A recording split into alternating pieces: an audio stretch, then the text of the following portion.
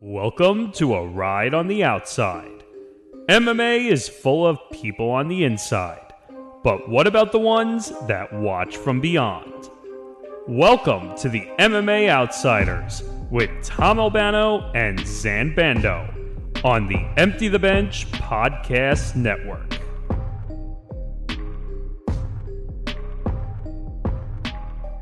Ghosts, ghouls, goblins, come gather round. It is a Hollow Wicked edition of the MMA Outsiders. Tom Albano here, along with Zan Bando to my... Oh, I gotta get used to this. To my left. You're on the left side today. We decided to switch things up with it being, All Hallows Eve and everything spooky and scary. And, well, Zan, I think the combat sports world is a little scary right now, considering, well, what happened this past weekend, what happened yesterday. When the moon shines in, as it did yesterday, it can be complete chaos. Yeah, it can be complete chaos, and as we've said a million times on this show by now, every single week something new pops up. When you and I do these show rundowns shortly after an episode airs, we kind of have a rough idea as to what we'd be talking about the very next week, but we always know we have to wait until the weekend to really figure out what the meat and potatoes. Yeah, or we're not even Thanksgiving yet, and I'm using a meat and potatoes reference. The Reese's peanut butter cups and the Kit Kats. Yeah, there you go. If you want to make it more Halloween centric, but nonetheless. We always have to wait until the weekend to find out what the bulk of it is that we're going to be talking about. And that bulk is exactly what you think it is. The fight that everybody's talking about took place in Saudi Arabia over the weekend. You guys saw a video about it and so much more. But before we get into what all of that was, be sure to like and subscribe. Be sure to follow the Empty the Bench Podcast Network across social media at ETB Network. Be sure to follow the MMA Outsiders across social media at MMA Outsiders ETB. As Tom alluded to just a second ago, we've switched things up today. So I'm Zan Bando sitting to your left. You can find my work over at bjpen.com and on Sundays over at MMA Knockout as part of the Fan Nation Sports Illustrated umbrella. And of course, I am still a Ultra Rankings panelist, which unfortunately we're going to get into this in a little bit. It's probably not going to be for too much longer, so I'm a little sad that an era is coming to an end. And of course, Tom is to my right. You can find his work over at Fansided MMA, and you can find all of his other fight-centric stuff over on the PFL website as he is gearing up for the PFL Championships taking place in Washington, D.C. Thanksgiving weekend. So keep it locked in to PFL.com for all the live results and happenings of the championships and so much more. But getting back to the present, it's Halloween morning, Tom, and fortunately or unfortunately, no matter how you look at it, it was a spooky weekend, and the spookiness happened all the way over on the other side of the world during the day in the United States. For those of you who have been living under a rock by now, this might be breaking news. For those of you who haven't lived under a rock, you probably know this by now. Yeah, but if you're living under a rock, if you are living under a really hard piece of candy, I don't know, how you can when this has been the firestorm of all things combat sports social media. This heavyweight fight between Tyson Fury and Francis Ngannou in the boxing ring, which Fury ended up getting the win in. And it caused a bleep storm on social media. Yeah, Tom, I don't think this was the biggest thing in combat sports that happened this weekend. This might have been the biggest thing that happened in sports this weekend, and that's saying a lot considering that we have the World Series going on concurrently at the moment, too, for those of you who follow Major League Baseball. But nonetheless, over the weekend, it was the spectacle, it was the fight that everyone was curious about. WBC heavyweight champion Tyson Fury took on the former UFC heavyweight champion, who I criticized on his very program that Francis Ngannou had made a mistake by walking away from his UFC heavyweight championship. I am here. I have had, 6 or 7 months to process this.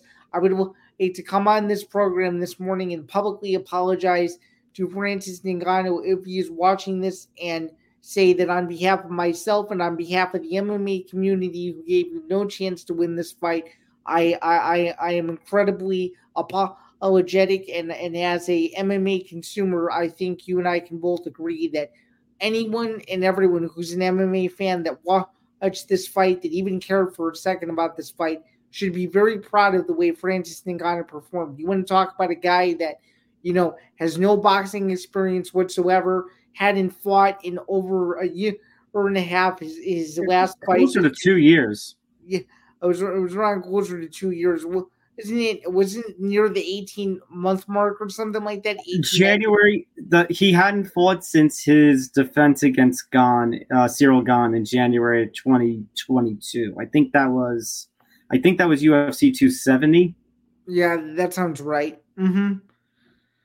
But yeah, so that was the last time Francis Ngannou fought, and no one knew how he was going to look against the baddest man on the planet. And I'll say this, for the first time since I started watching Tyson Fury, he's actually human. Francis Ngannou made him look human, and he really did take the fight to Fury in a way that I don't think a lot of people expected. And as you saw, if you ended up seeing the fight, round 3 was where things really turned, and that's when Francis Ngannou got the knockdown heard all around the world, and I think is what really changed the fortunes of that fight. Truly, Tom, this did not feel like one of these wacky crossover kind of fights. This felt like a real fight where you didn't know what was going to happen, and it just felt like the stakes were so huge, even though Francis Ngannou was making his professional boxing debut and did not have any prior boxing experience at any level prior to this fight. So I just want to say, the title wasn't on the line. Right, and the title wasn't on the line. So overall, I was just really impressed with the way he fought. I thought he gave Fury everything in the kitchen sink. It didn't play out on the scorecards in a way in which he would have liked. And truly, this is one of those fights where I'll always remember where I was for it, and I can always say that I was mesmerized when Fury hit the canvas for the first time, because it's one of those moments where you look back on other sporting events that are upsets in your lifetime or just around sports history, where you couldn't believe what you saw. And I guess a great way to put it would be when Francis knocked Fury to the ground. I think anyone and everyone, whether you're a casual boxing observer, a hardcore boxing fan, or someone who just knew the names of these two fighters, there was no way that you couldn't watch that knockdown and not just be in disbelief of what was taking place. Oh, my jaw dropped, Zam. My jaw dropped. And it's not a matter of – I want everybody to understand this. The reason some people, didn't give Francis Ngannou a shot, were there people in the MMA community who were being real BS-y because of the way he parted ways with the UFC? Yeah, but you forget something. This man was the former heavyweight champion of the world. This man has one of the strongest punches recorded in human history. He has a lot of power and force behind his punches. The reason, Zan, and my jaw did drop even though I knew all of that. And the reason that is because so few people have done that to Tyson Fury. I think he's only been down 4 or 5 times, I think, or 6 times, 7 broadcasts, and half of those, Zan. 7. Half of 7. What? 7. Okay. But I was going to say half of those, Zan, if I'm not mistaken, were Wilder in the combined 3 fights that they had. Mm-hmm. Yeah. At least he's tapped. If you were to guess, it would be at least 3 out of the 7 or something had to be against him. Yeah. So that means only then four people or so, maybe even 3, have done that prior to Ngannou doing that, and not on as big of a stage as Ngannou did it. And I think the reason not many people are giving him a chance, Dan, if they were smart and not BSy, salty UFC fans, it was a matter of that. I think back to that Floyd Conor fight, Zen, and they even talked about in the aftermath that boxing is a different sport in terms of the pacing. With MMA, it's fewer rounds, but you're fighting in there for a little longer periods of time. Boxing fights, Zan, is like interval training. It's 3 hard minutes, minute of rest, 3 hard minutes, minute of rest. So it's shorter rounds, but you're also competing in more rounds and a more cumulative time in terms of the maximum time you can be in the ring as compared to an MMA fight. For sure, and I think that you just bringing that up, that's probably one thing that people didn't think going into the fight. Oh, was Francis going to struggle with that? And it's obvious that as the fight was I think he did forward, and he did start to struggle with that, where he realized, oh, this is no longer an MMA fight. I'm in a real boxing match, and I have to pace myself. Which I think he slowed down, but then on the other side of the coin too, he continued to fight well. There wasn't a single point in the fight where I felt like, oh, he's totally lost where he is. Agreed, but I think this is why some of the judges were the way they were, because he struggled to pace himself a little bit, and because maybe he was looking for more power.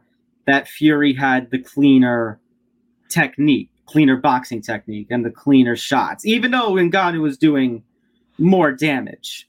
Right. So, which again, and on the MMA side of things, obviously it's boxing side, but on the MMA side of things, why I think the 10-point must system, the unified rules of MMA promotes, is a terrible system for MMA scoring. I think promotions like Pride and Ryzen get it right with the global set. They just fight and then the judges pick who won the fight.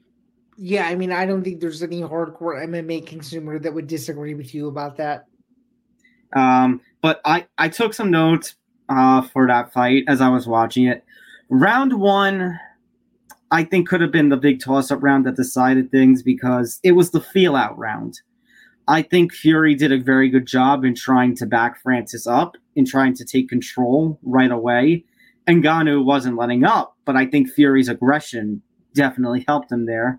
I think Ngannou did a really good job in round 2 by busting open Fury a little bit, landing a sharp uppercut and cornering Fury and countering his clinching techniques. Obviously, round 3, the 10-8 round, because Ngannou knocked down Fury. But then, as you kind of alluded to, Zan, Fury started to come back a little round 4 and round 5, and this is where Ngannou really began to slow down a bit. And the whole fight's pace really slowed down.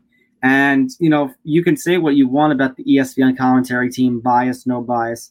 I think they were right when they said the longer this fight goes and the slower the fight goes, the more it benefits Tyson Fury.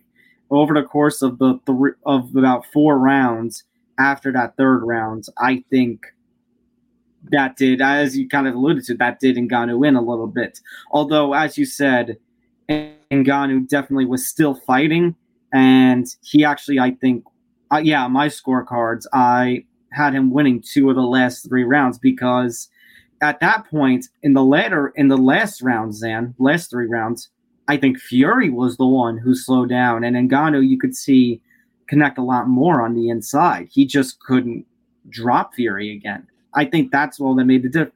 If he had made another knockdown of Fury, I think we were looking at a different fight. Okay, so let's talk about that then. So obviously, as we've alluded to, the knockdown in round 3 happened.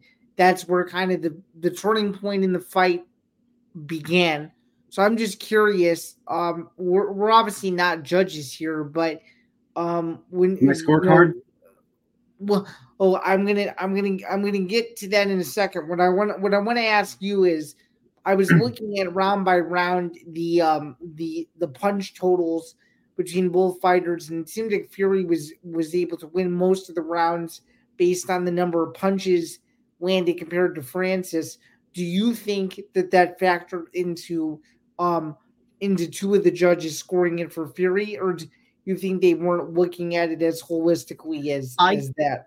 I could see it. I could honestly see it. Like I told you, though, Zan, I think what did it in for me was the fact that for at least three, if not 4 rounds after that knockdown, Ngannou's pace slowed and the whole fight's pace slowed, which I think if Ngannou had paced himself a little better, as you kind of alluded to before, I think he definitely would have given himself a better shot at getting a draw, if not winning. So I don't know about you, but I would say round 5 is when I would say round 5, 6, 7 and 8 is when you started to see Ngannou kind of go uphill and not as free spirited as he was in round 1 through 3. That's at least how I saw it. And then round 10, you could tell that he gave everything he had. He just knew that he was running out of time.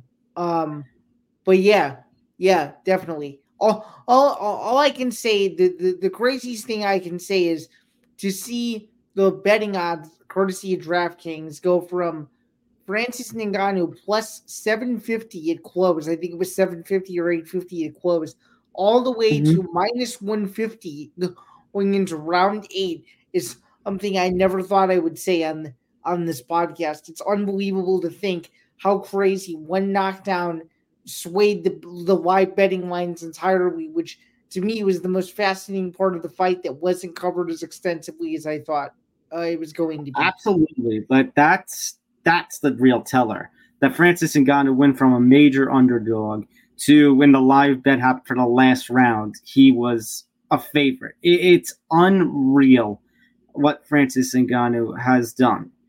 Now that being said, Zan, I guess let's talk about the scoring. So, obviously, a lot of backlash for what happened. A lot of the MMA community calling BS. A lot of people crying corruption in boxing again because of how the scorecard played out. I'm about to put myself in the fire.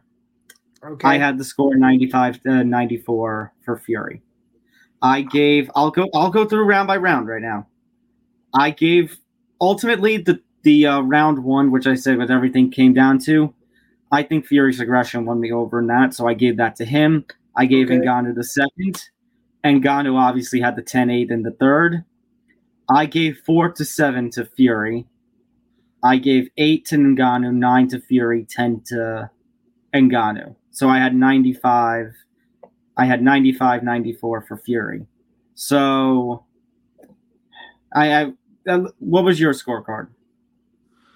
I mean, I didn't score it as specifically as you did, but watching it as holistically as I did, there's no way you can watch that fight and tell me that unless you had it either way, 95-94 for either fighter, your scorecard is wrong. So, let me just put it as bluntly as I can. There's no way you can tell me that you watch that fight and you tell me that 96-93 was the correct card. That is crazy to me. Yeah. So let me explain. To everyone, I kind of agreed with you, Zan, in the video that you posted in the immediate aftermath. To everyone who has cried out robbery, and Zan, I know that plenty of people did, not only because I was watching social media, but Zan, we actually put up a poll. We put up a poll and we asked, did Tyson Fury deserve to win against Francis Ngannou? Was it a robbery? And this was on X, and I gave 3 options. Yes, Fury deserved the win. No, but not a robbery. Or no, Francis was robbed.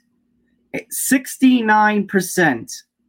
And I'm not saying that's for meme or to be funny. 69% said Francis was robbed. 17% said no, but not a robbery, and 14% said yes, Fury deserved the win. I want to address those 69% right now. I want you to go into the vault, and I want you to look up, Zan, a fight that we mentioned last week because we were talking about the light heavyweight division of the UFC. Lyoto Machida versus Mauricio Shogun Rua won because that was a robbery. I want you to watch George St. Pierre versus Johnny Hendricks. That was a robbery. What this Fury and Ngannou fight was not a robbery. Like you said, I could have, if you told me I had a 95-94 Ngannou, guess what? I'm not going to argue with you because, like I said, that first round, maybe one of the last rounds, could have gone either way. So you know what?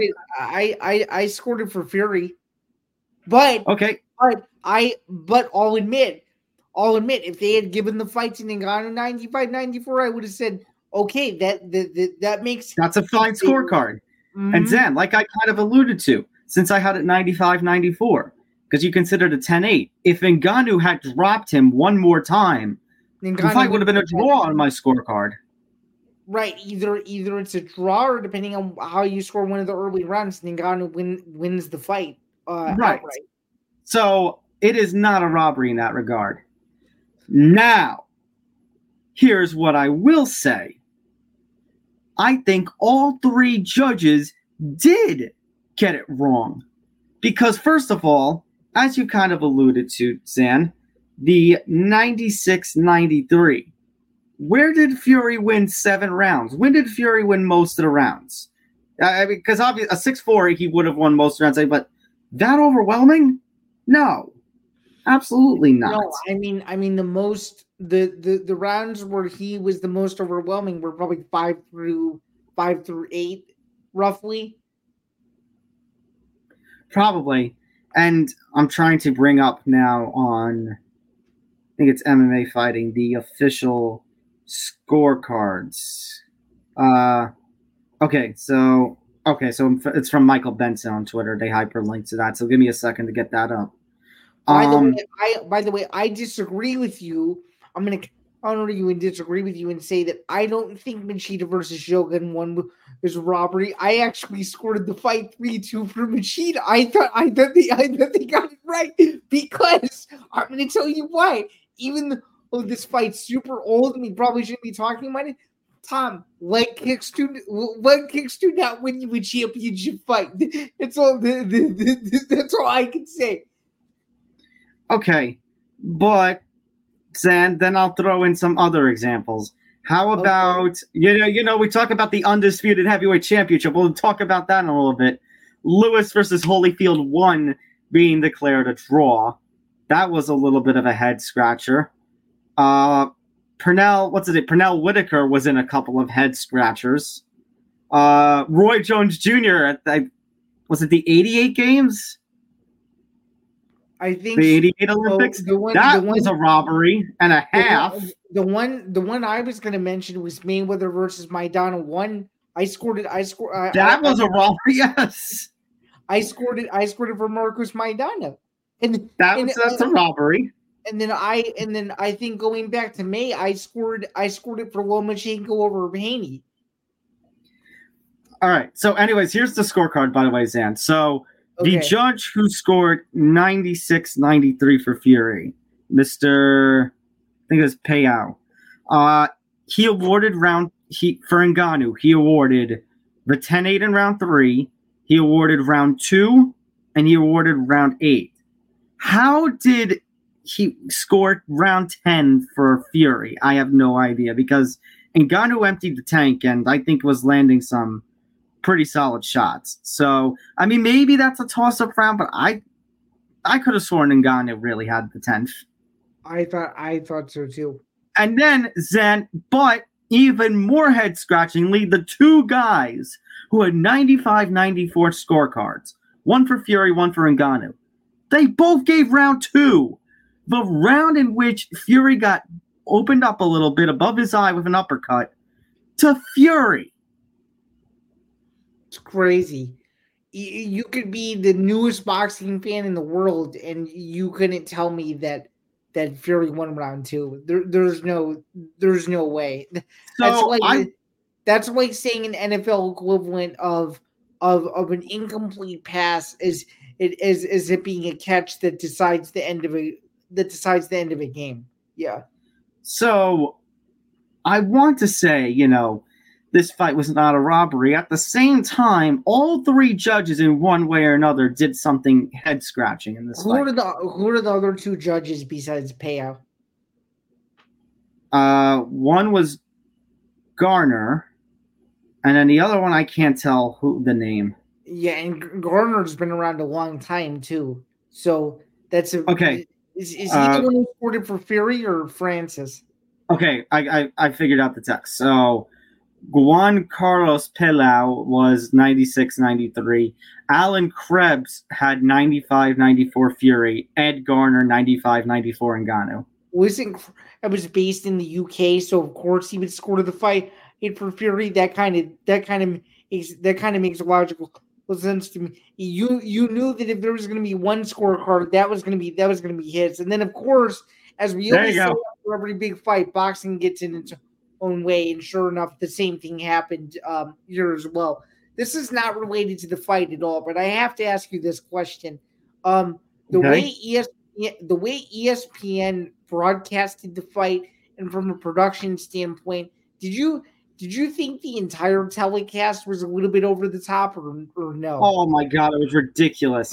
Zan, I felt like I was watching that Tyson pay-per-view from a few years ago during COVID time. It was Tyson Roy Jones, where they had all the concerts in the middle. They had Jake Paul. They had Jake Paul fighting Nate Robinson with Snoop Dogg on commentary. I felt like I remember watching that pay-per-view and feeling like I had just taken one of Snoop Dogg's blunts, because I was like, "What the hell is going on here?" What did you think of the performance before the walkouts? And what did you? I muted it.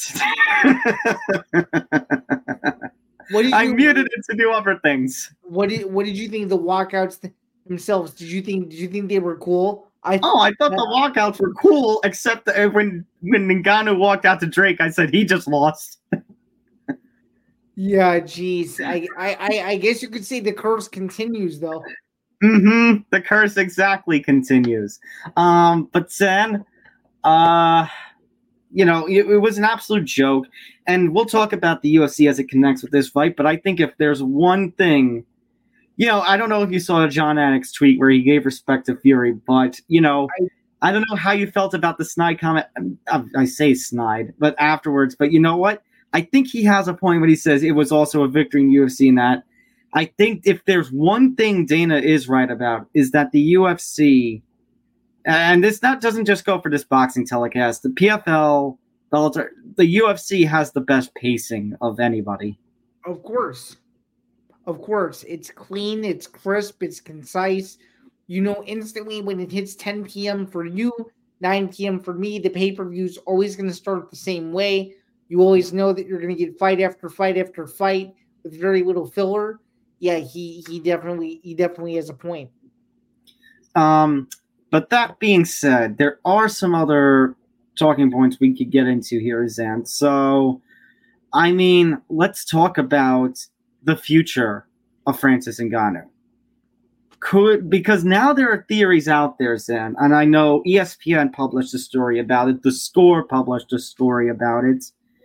Obviously, Ngannou has that big mega contract with the PFL as part of its super fight division. The expectation was he was going to start in 2024, pay-per-view to be determined, fight to be determined.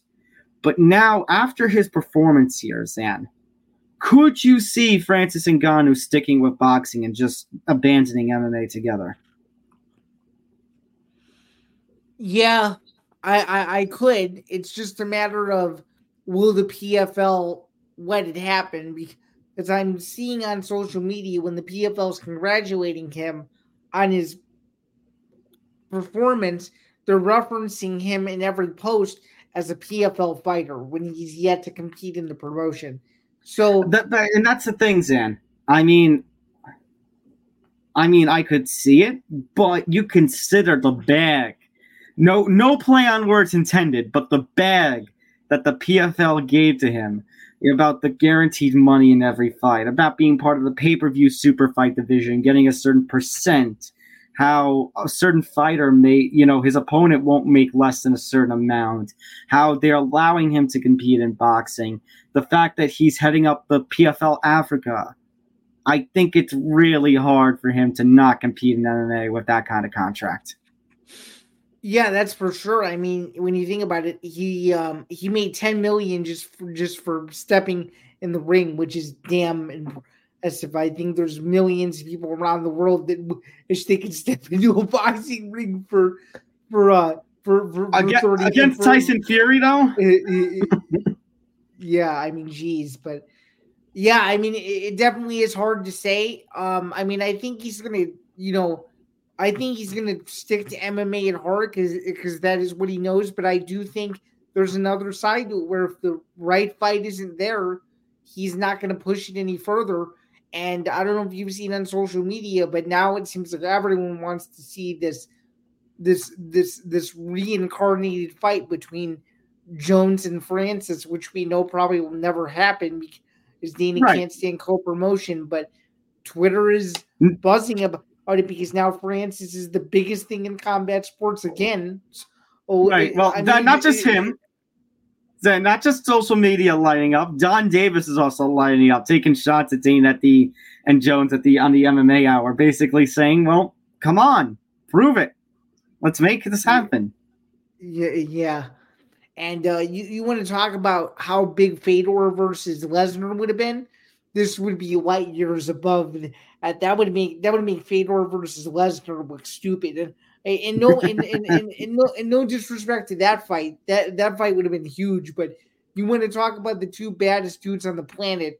I think a lot of people can say that those two guys are it, whether or not they fight each other or they don't.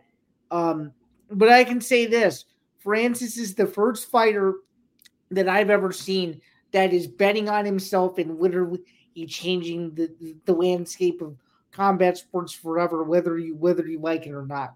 It's pretty remarkable to see. So now looking back on all of this, I have to ask you: did Francis Ngannou make the right decision by relinquishing his heavyweight championship and going over to boxing? I think there's still more that needs to play out.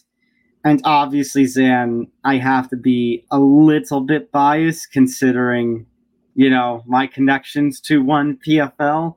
And considering we might end up being partners again soon, which is kind of funny to think about. But yeah. But I'm going to therefore have to say yes. But even then, Zan, I mean, as of right now, yes. Because, look, like you said, look who everyone on social media was talking about. Even though he was away from the octagon, from MMA for nearly 2 years. Like I said, he was the former heavyweight champion. He had all those highlights, that stemmed from his soul-crushing knockout of Alistair Overeem. Which I was there for. Right, which you were there for. To the fight that won him the heavyweight championship, that rematch with Stipe. Obviously, he's had his low moments. It took him several months before the contract with the PFL came, to which we got really impatient. I know definitely, Zan, I know you made your apology. I think I'm going to give you credit, though. You did have great expectations for Francis at the start of the year when that first broke.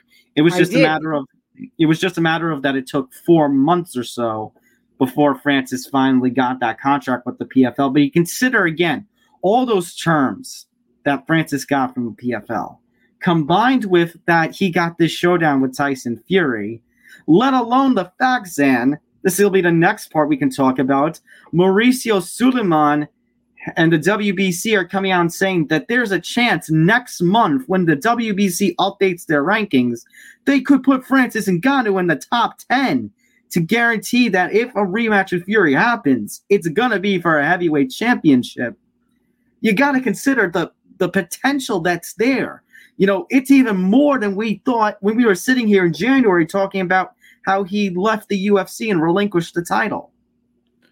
Yeah, that's for sure. So I guess to follow up on that point, do you think the WBC is potentially caving in because they realize how much money is at stake, or do you think that they're caving in because they know that they can build Francis into being the biggest star that the WBC has ever seen? Zen, it's boxing. What do you think?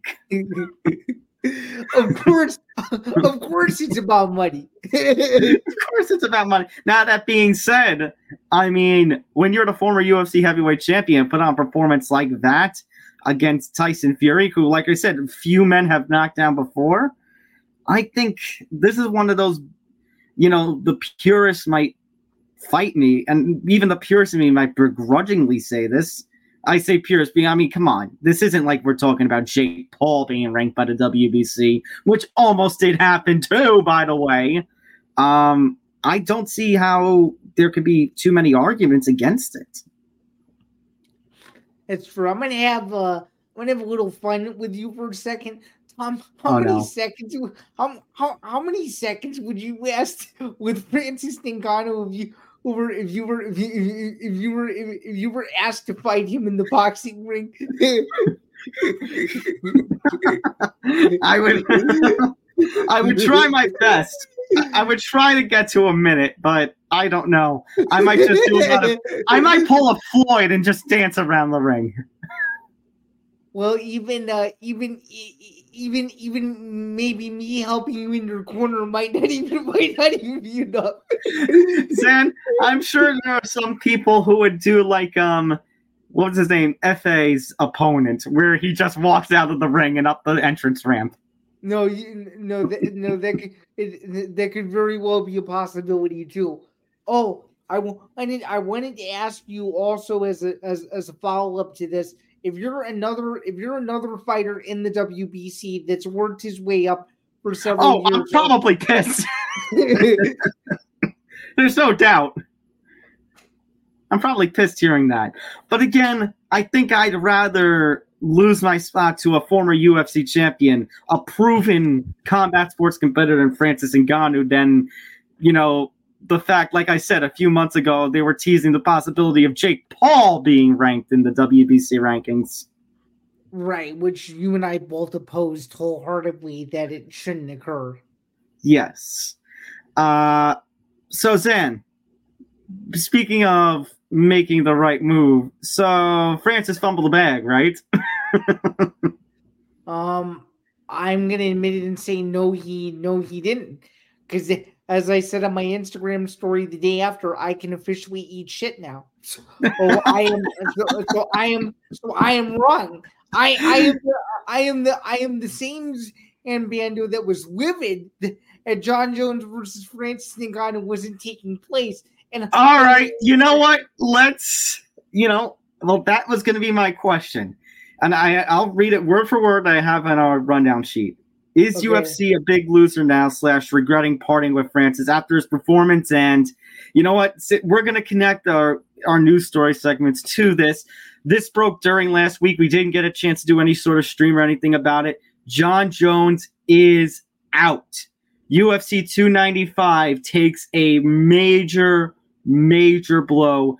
John Jones tears his pec during a training session. Dana had the footage from the gym during the fight announcement the breaking news fight announcement he made, where you see him throw punches and you could see him go down in pain, holding his arm and chest. You could basically see the moment where Jones's pec tears clean off the bone. Yeah, and here's a message to all the people that think it's fake. My recommendation would be to stay off the internet because that looks like a real gruesome and very painful injury. First off, this news woke me up. How about you? No, I was actually dead asleep, and I woke up the next morning. I'm like, crap. Was I the one? Was I the one that told you about it?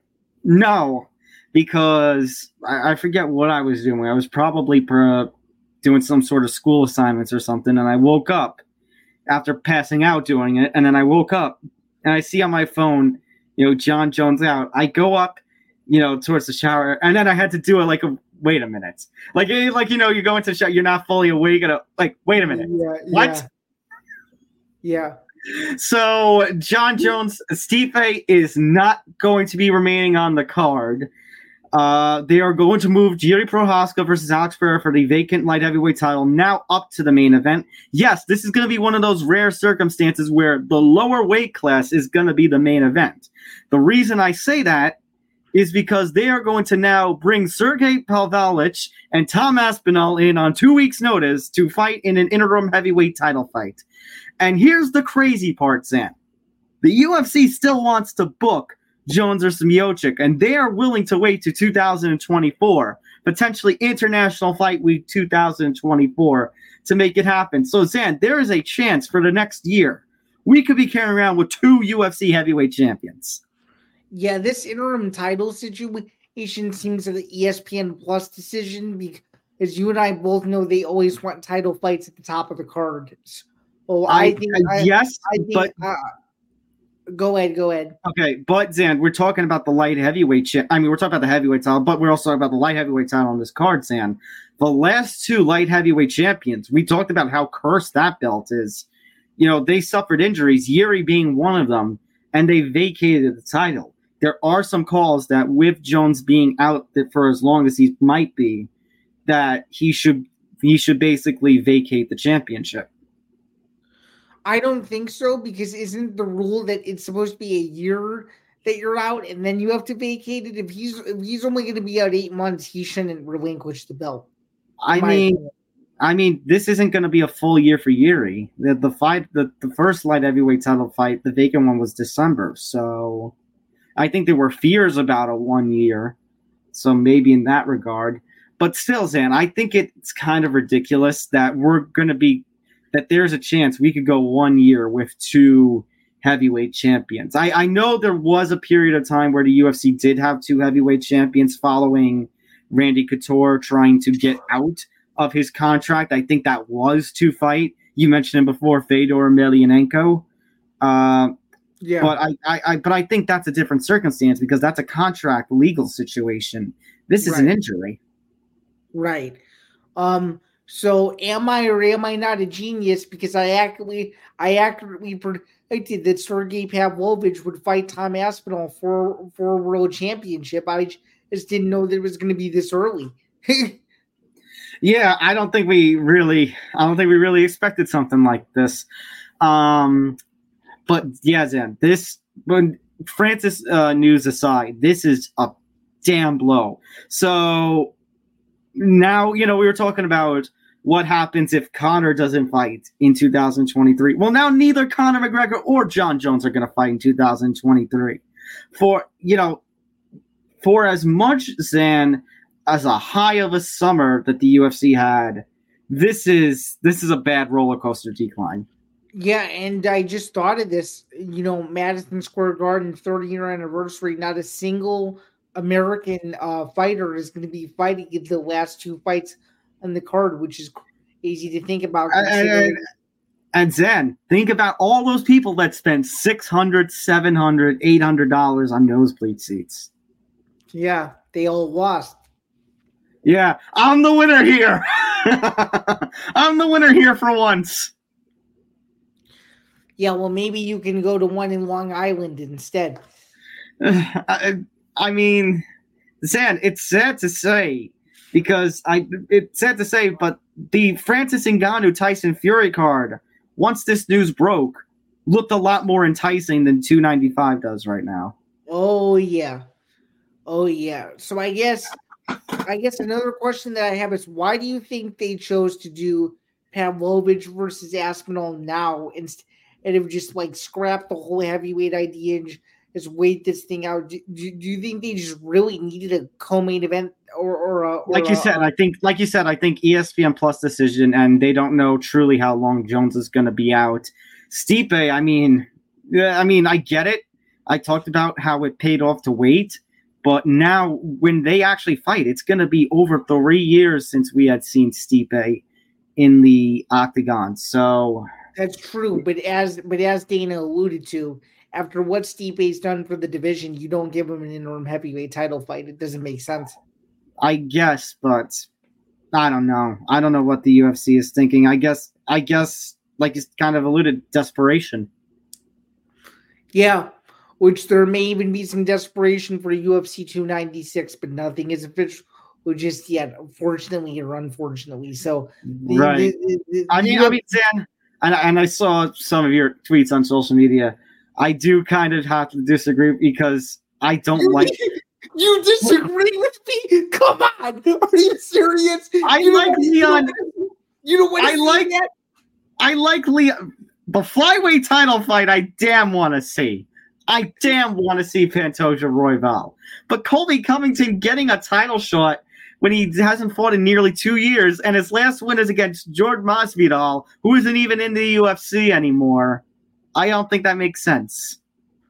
Hey, I'm not saying that Colby Covington not being in that spot doesn't make sense. What I'm saying is that when you look at all the other contenders, there's no backstory like Leon Edwards versus Colby Covington to sell.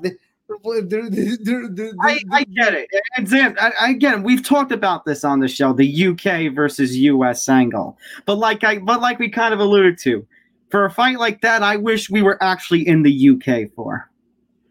Yeah, that's true, because that fight was supposed to take place in the United Kingdom in July, and those plans blew up in smoke. So there's that. But you know what? But I can't say for July, we still got 2 pay-per-view of the year quality performances in 290 and 291.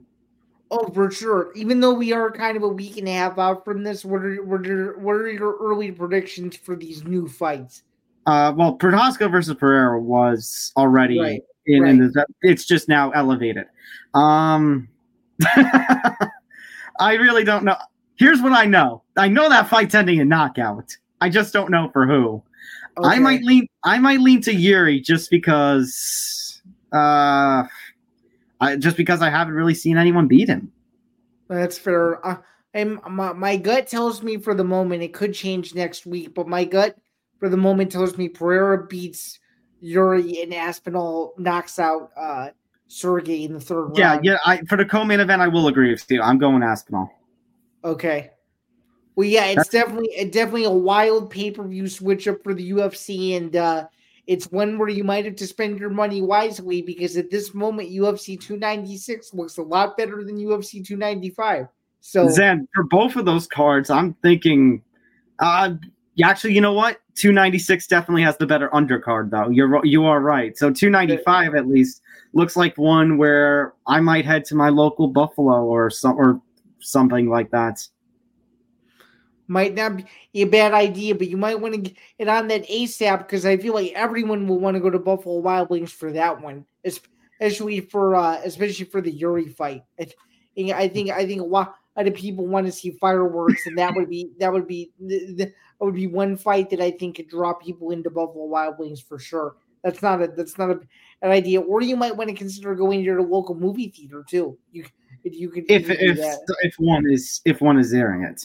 But I guess my question compared to in relation to this story, Zan, okay, does the UFC have any regrets now knowing what the 295 situation, the injury to John Jones is?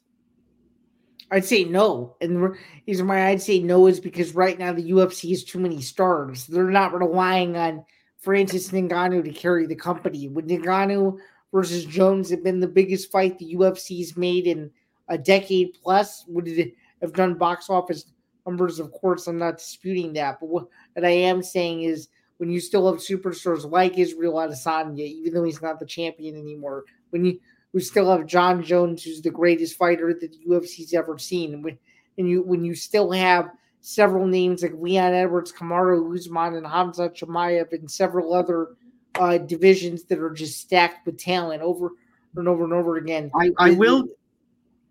Sorry, Zan. I will throw a couple of counters out at you, though. Okay. John Jones, his next fight might be his last.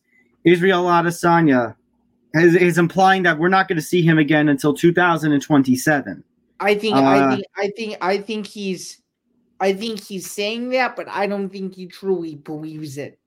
I kind of agree with you. I think I kind of alluded, Sam, that if Dana threw him money in a desperation situation as a last-minute fill-in, he'd take it. That's what I think. That's what I think too.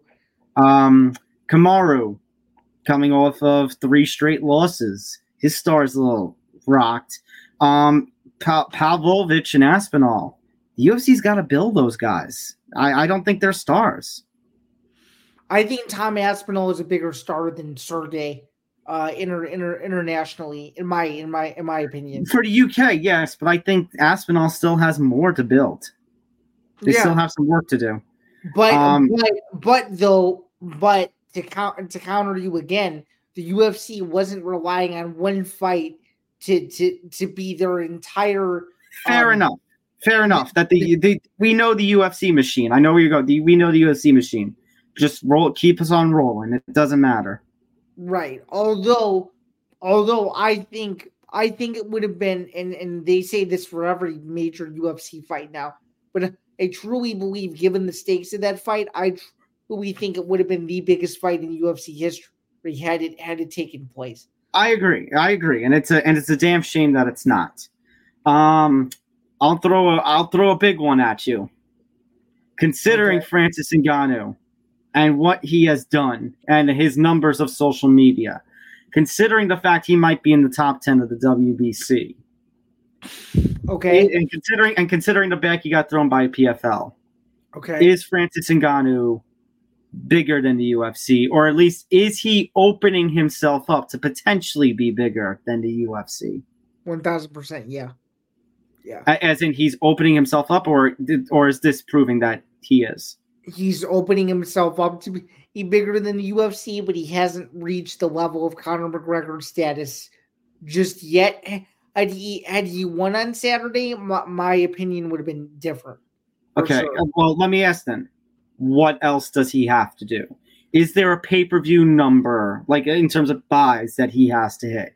Does he have to win a boxing heavyweight championship? Does he have to win some PFL title? What in your mind is going to make you say Francis is bigger than the UFC? And that, as you kind of alluded to in that one piece of yours that you showed me from your grad school days, that Francis Ngannou clears a path for people to say you don't need the UFC to be successful in combat sports. It's a very good question.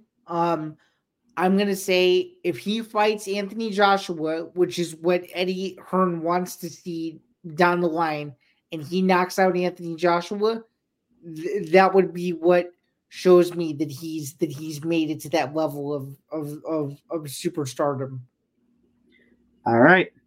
So now let's talk about Zan, because I know we spent a lot of time on this whole episode on this, but let's talk about one more aspect to this. Sure, okay. And for this, Zan, I bring up potentially our favorite thing yet again. Because of the performance of Fury and Ngannou. Tyson Fury, in his post-fight interview, Alexander Usyk was there. They got in the ring, and Frank Warren and Tyson Fury were a little sheepish about, they were saying all night on commentary, if Tyson Fury won, which he did, Fury Usyk would be official for December 23rd. However, in the days since, and even in that post-fight interview, Fury and Warren are kind of implying now it won't happen until January, February.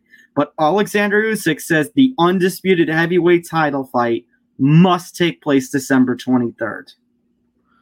Well, this is Tyson Fury being a brilliant businessman. One thing that you failed to mention to me in the lead up to this topic is, do you remember the plethora of videos going around social media earlier this summer and earlier this spring of Tyson Fury literally calling Alexander Usyk out and saying, you better be either December 23rd, who signed the contract saying that you're going to be there December 23rd. And now that Tyson Fury feels that he still has all the leverage, he feels that he can call the shots now. I think a fight of that magnitude, a unification bout of that magnitude, there needs to be way more buildup for that. It shouldn't happen December 23rd, quite frankly. There needs to be a world tour for that. There needs to be a whole thing to promote that fight. That needs to be a 3 to 4 month buildup before that fight can actually take place. Because to me, it's disrespectful to Alexander Usyk. It's disrespectful to Tyson Fury, who just fought 10 hard rounds against the former UFC heavyweight champion, and it's also disrespectful to the boxing community, who maybe gets 1 to 2 huge fights every couple of years, and that's it. Okay, I understand that, but then Tyson Fury, knowing he's fighting Francis Ngannou in October, why is it that 1 month before that fight he agrees to fight Usyk on December 23rd? Then it's a good question. It could be. Was he looking past Ngannou? It could very well be that, or it could very well be a money play that we don't know about. But once again, boxing seems to get in its own way, and I mean, I will say a little selfishly, and I did back then too, Zan, when we were first talking about it. I hope it's not December 23rd. I mean, it sounds fun. Christmas weekend, could just relax and watch some fights. But I don't know if I want to do any work Christmas weekend after all the work I've been putting in this fall schooling semester in more than one way. Yeah, and quite frankly, I don't feel like I want to do much work either that weekend, so I hope it doesn't happen December 23rd either. But I agree, I agree with you and I agree with you. An undisputed heavyweight title fight. The first time, Zan, in the 4 alphabet organization era, that we're going to see all 4 heavyweight titles unified. That fight, that deserves all the hype. Yeah, it needs to be all the hype. It needs to be all the buildup. It needs to be, a 4-leg press tour where, one press conference is in Ukraine, one press conference is in the United Kingdom, one press conference is in Saudi Arabia, and press conferences in New York City. It needs to be the whole. It needs to be the whole pomp and circumstance. It needs to be treated like boxing Super Bowl. That's what it needs now, to be treated as. Point blank.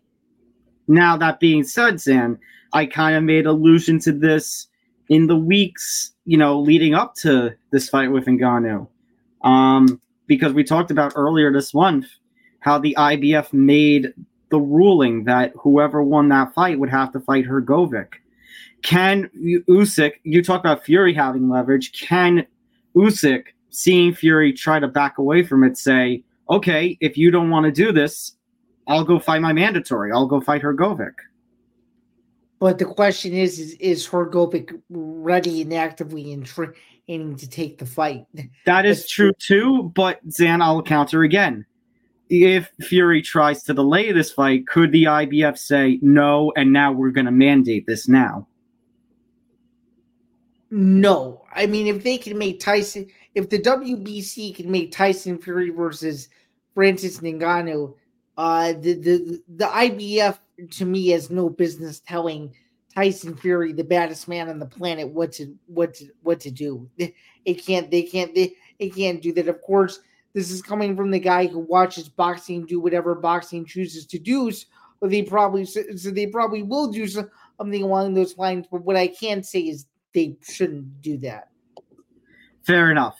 All right. We spent a lot of time on that, Sam. There is another big story that's developing that we have yet to talk about, however. Zan, after months of waiting, we thought we were going to get this news in August. It is the end of October. Maybe even if you're watching us late, maybe even start of November. And Al Zolino's latest update, as of this past Monday, I think he put this out Monday afternoon here on the East Coast of America. The PFL purchase of Bellator is official. The PFL will take over Bellator beginning in 2024.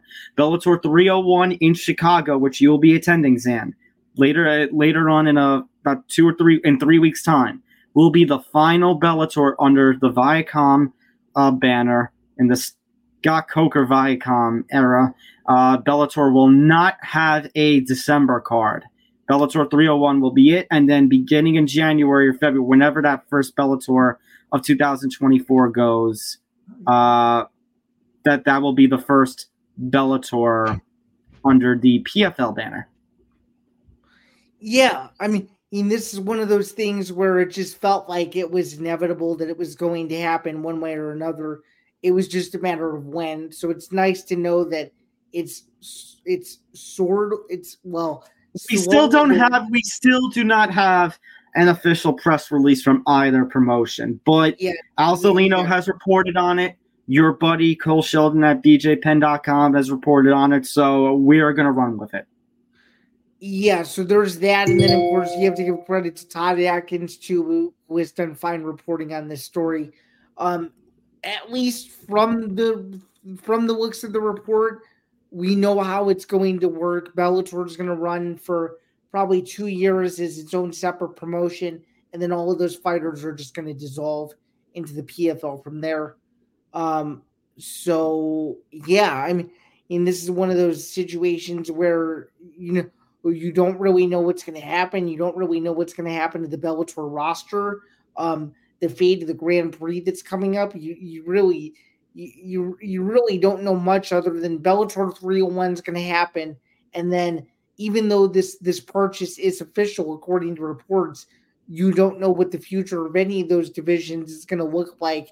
And to me, I feel like it could end up being one of those UFC Pride acquisitions where most of the Pride fighters will go to the UFC, and whoever's left will have to find other promotions. My biggest question in this whole thing is, with this merger, and if Bellator is going to run separately, is Scott Coker still going to be the president? I think everything is still just so in limbo that we don't really know what to think at the moment. At least I don't. I would hope at the very least. And me being a rankings panelist along with 24 other media members, I have no idea what this means from a media perspective either. I don't think anybody knows. Yeah, I don't think anybody knows either. I would hope at the very least for the rest of the Bellator's run, Scott Coker would be the president, but I'm curious how the PFL would go with, the kind of roster that Bellator has.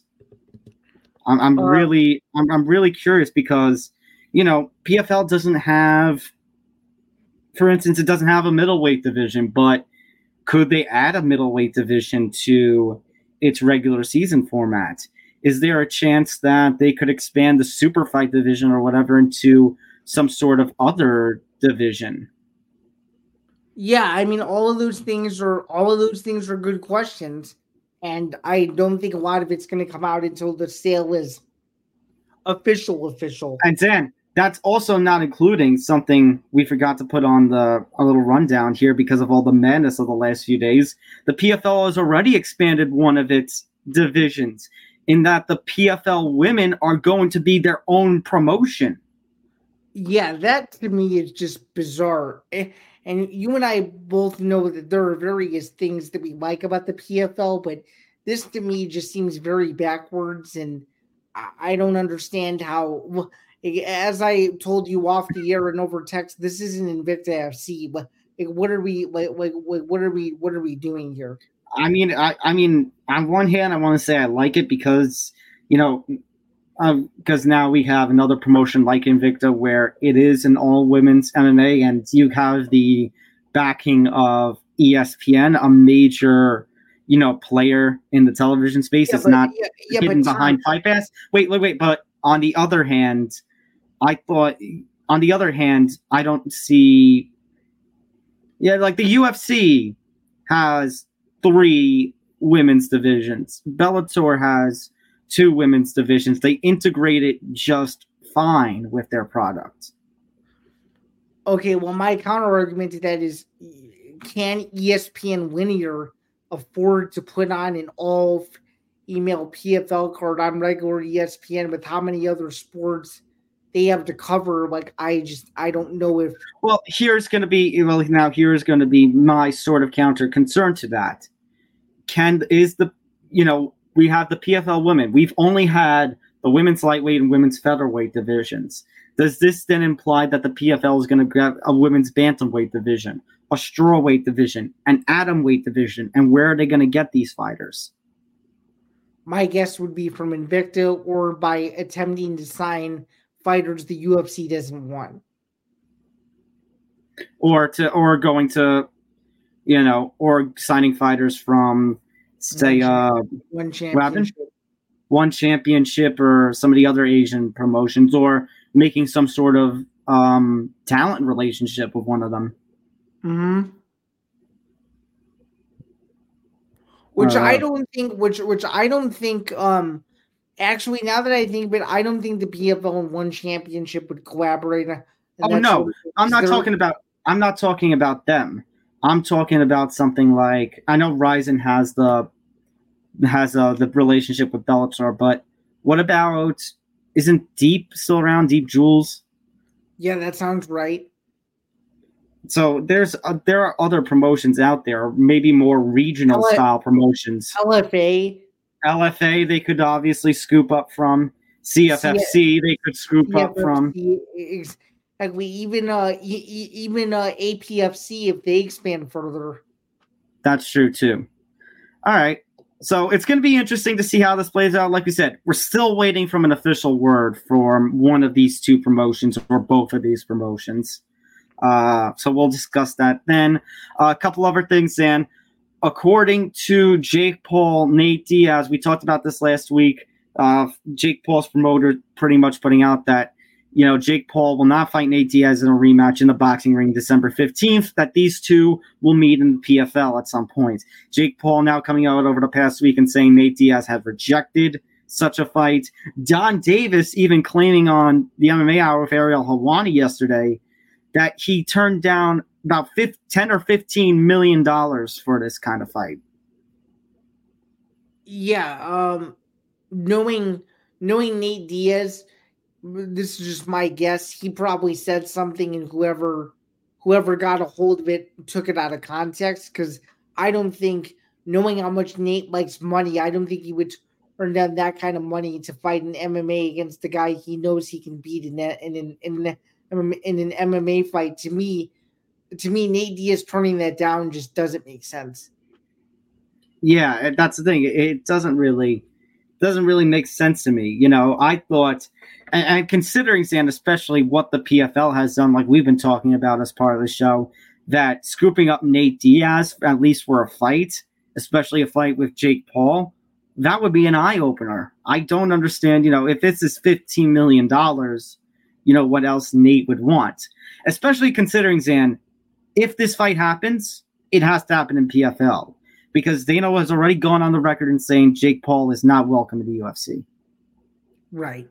And that will always be the case. So yeah. Speaking of the UFC, let's talk about the main event this weekend in Sao Paulo, Brazil. Jailton Almeida competing against Derek Lewis. Originally was supposed to be Curtis Blades. Blades suffers an injury, so Derek Lewis steps in on 1 month's notice. I think he accepted the short notice fight back at the beginning of the month. So here he is on 1 month's notice, taking on a rising contender in Jailton Almeida. Zan, obviously Derek Lewis, we love him in the MMA community. We love him for his memes. We love him for his one-liners. We love him for his attitude. He definitely still has the punching power.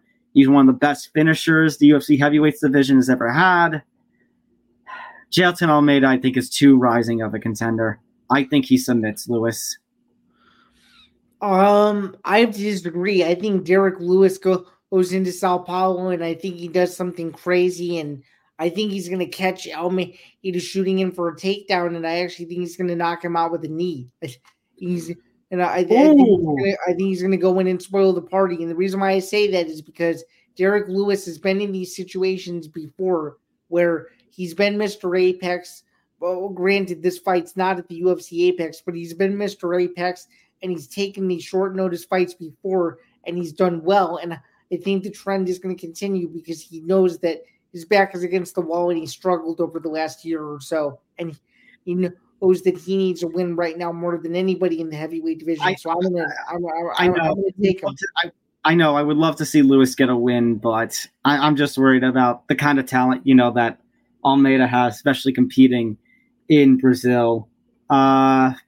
Yeah, so that's why I'm kind of leaning to Almeida. It would be cool if Lewis did something like knock him out with a knee. Oh, by the way, San, don't you worry. We have Sao Paulo this week. We got Madison Square Garden next week. But the week after that, you're going to get your Apex, Phil. We're going to go back to the Apex. Yeah, that's true. We're gonna go back to the Apex the night after Bellator's in Chicago, which is funny to think about. Yeah, San, I was mentioning the boxing before. I was trying to say, and I forgot. The day before Bellator 301, for a Thursday card, Shakur Stevenson is fighting for the vacant WBC, I think, lightweight title. They're putting it on a Thursday for some reason. Yeah, that'll be a good one. It'll be a nice kickstart. If you're in Vegas that weekend, that'll be a nice kickstart if you're a boxing fan and who doesn't love watching Shakur Stevenson fight no matter what day of the week it is. And I'm still holding out hope that he fights Devin Haney one day. So hopefully he performs well. That I think, Zan, is the hope at this point for lightweight, is to see something like Stevenson versus Haney. Absolutely. All right. That is going to do it for this edition of the MMA Outsiders. Packed edition. Lot to talk about, especially revolving around Fury and Ngannou. We thank you for tuning in and joining in on the fun. Make sure to hit the like button, subscribe, hit the notification bell so you get notified of everything here at the Empty the Bench Network.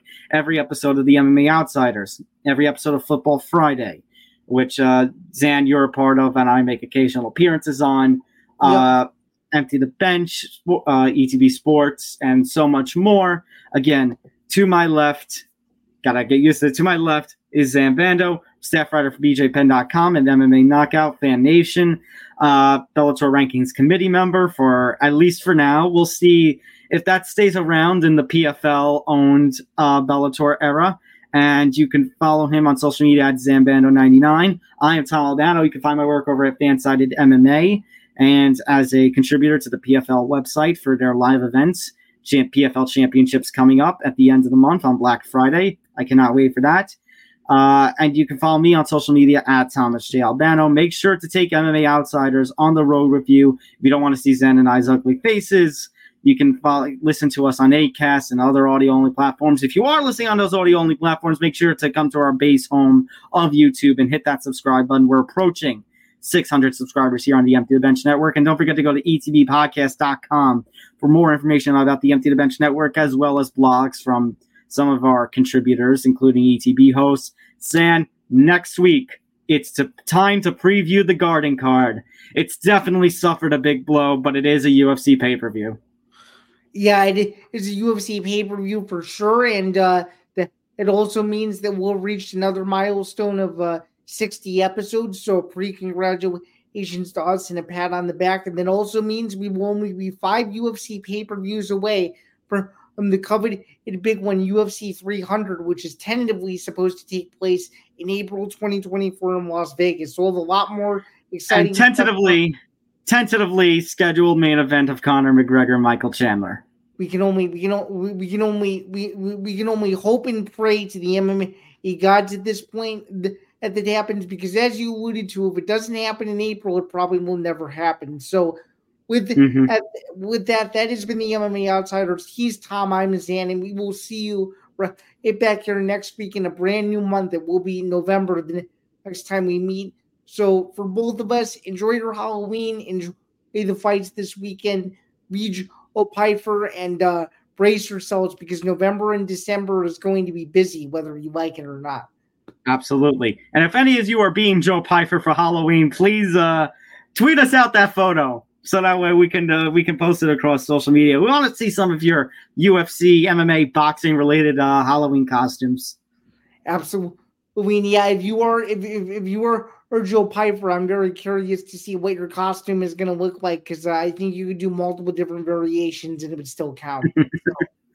True. All right. For Zan and Tom, see you next week. Take care, everyone. Take care.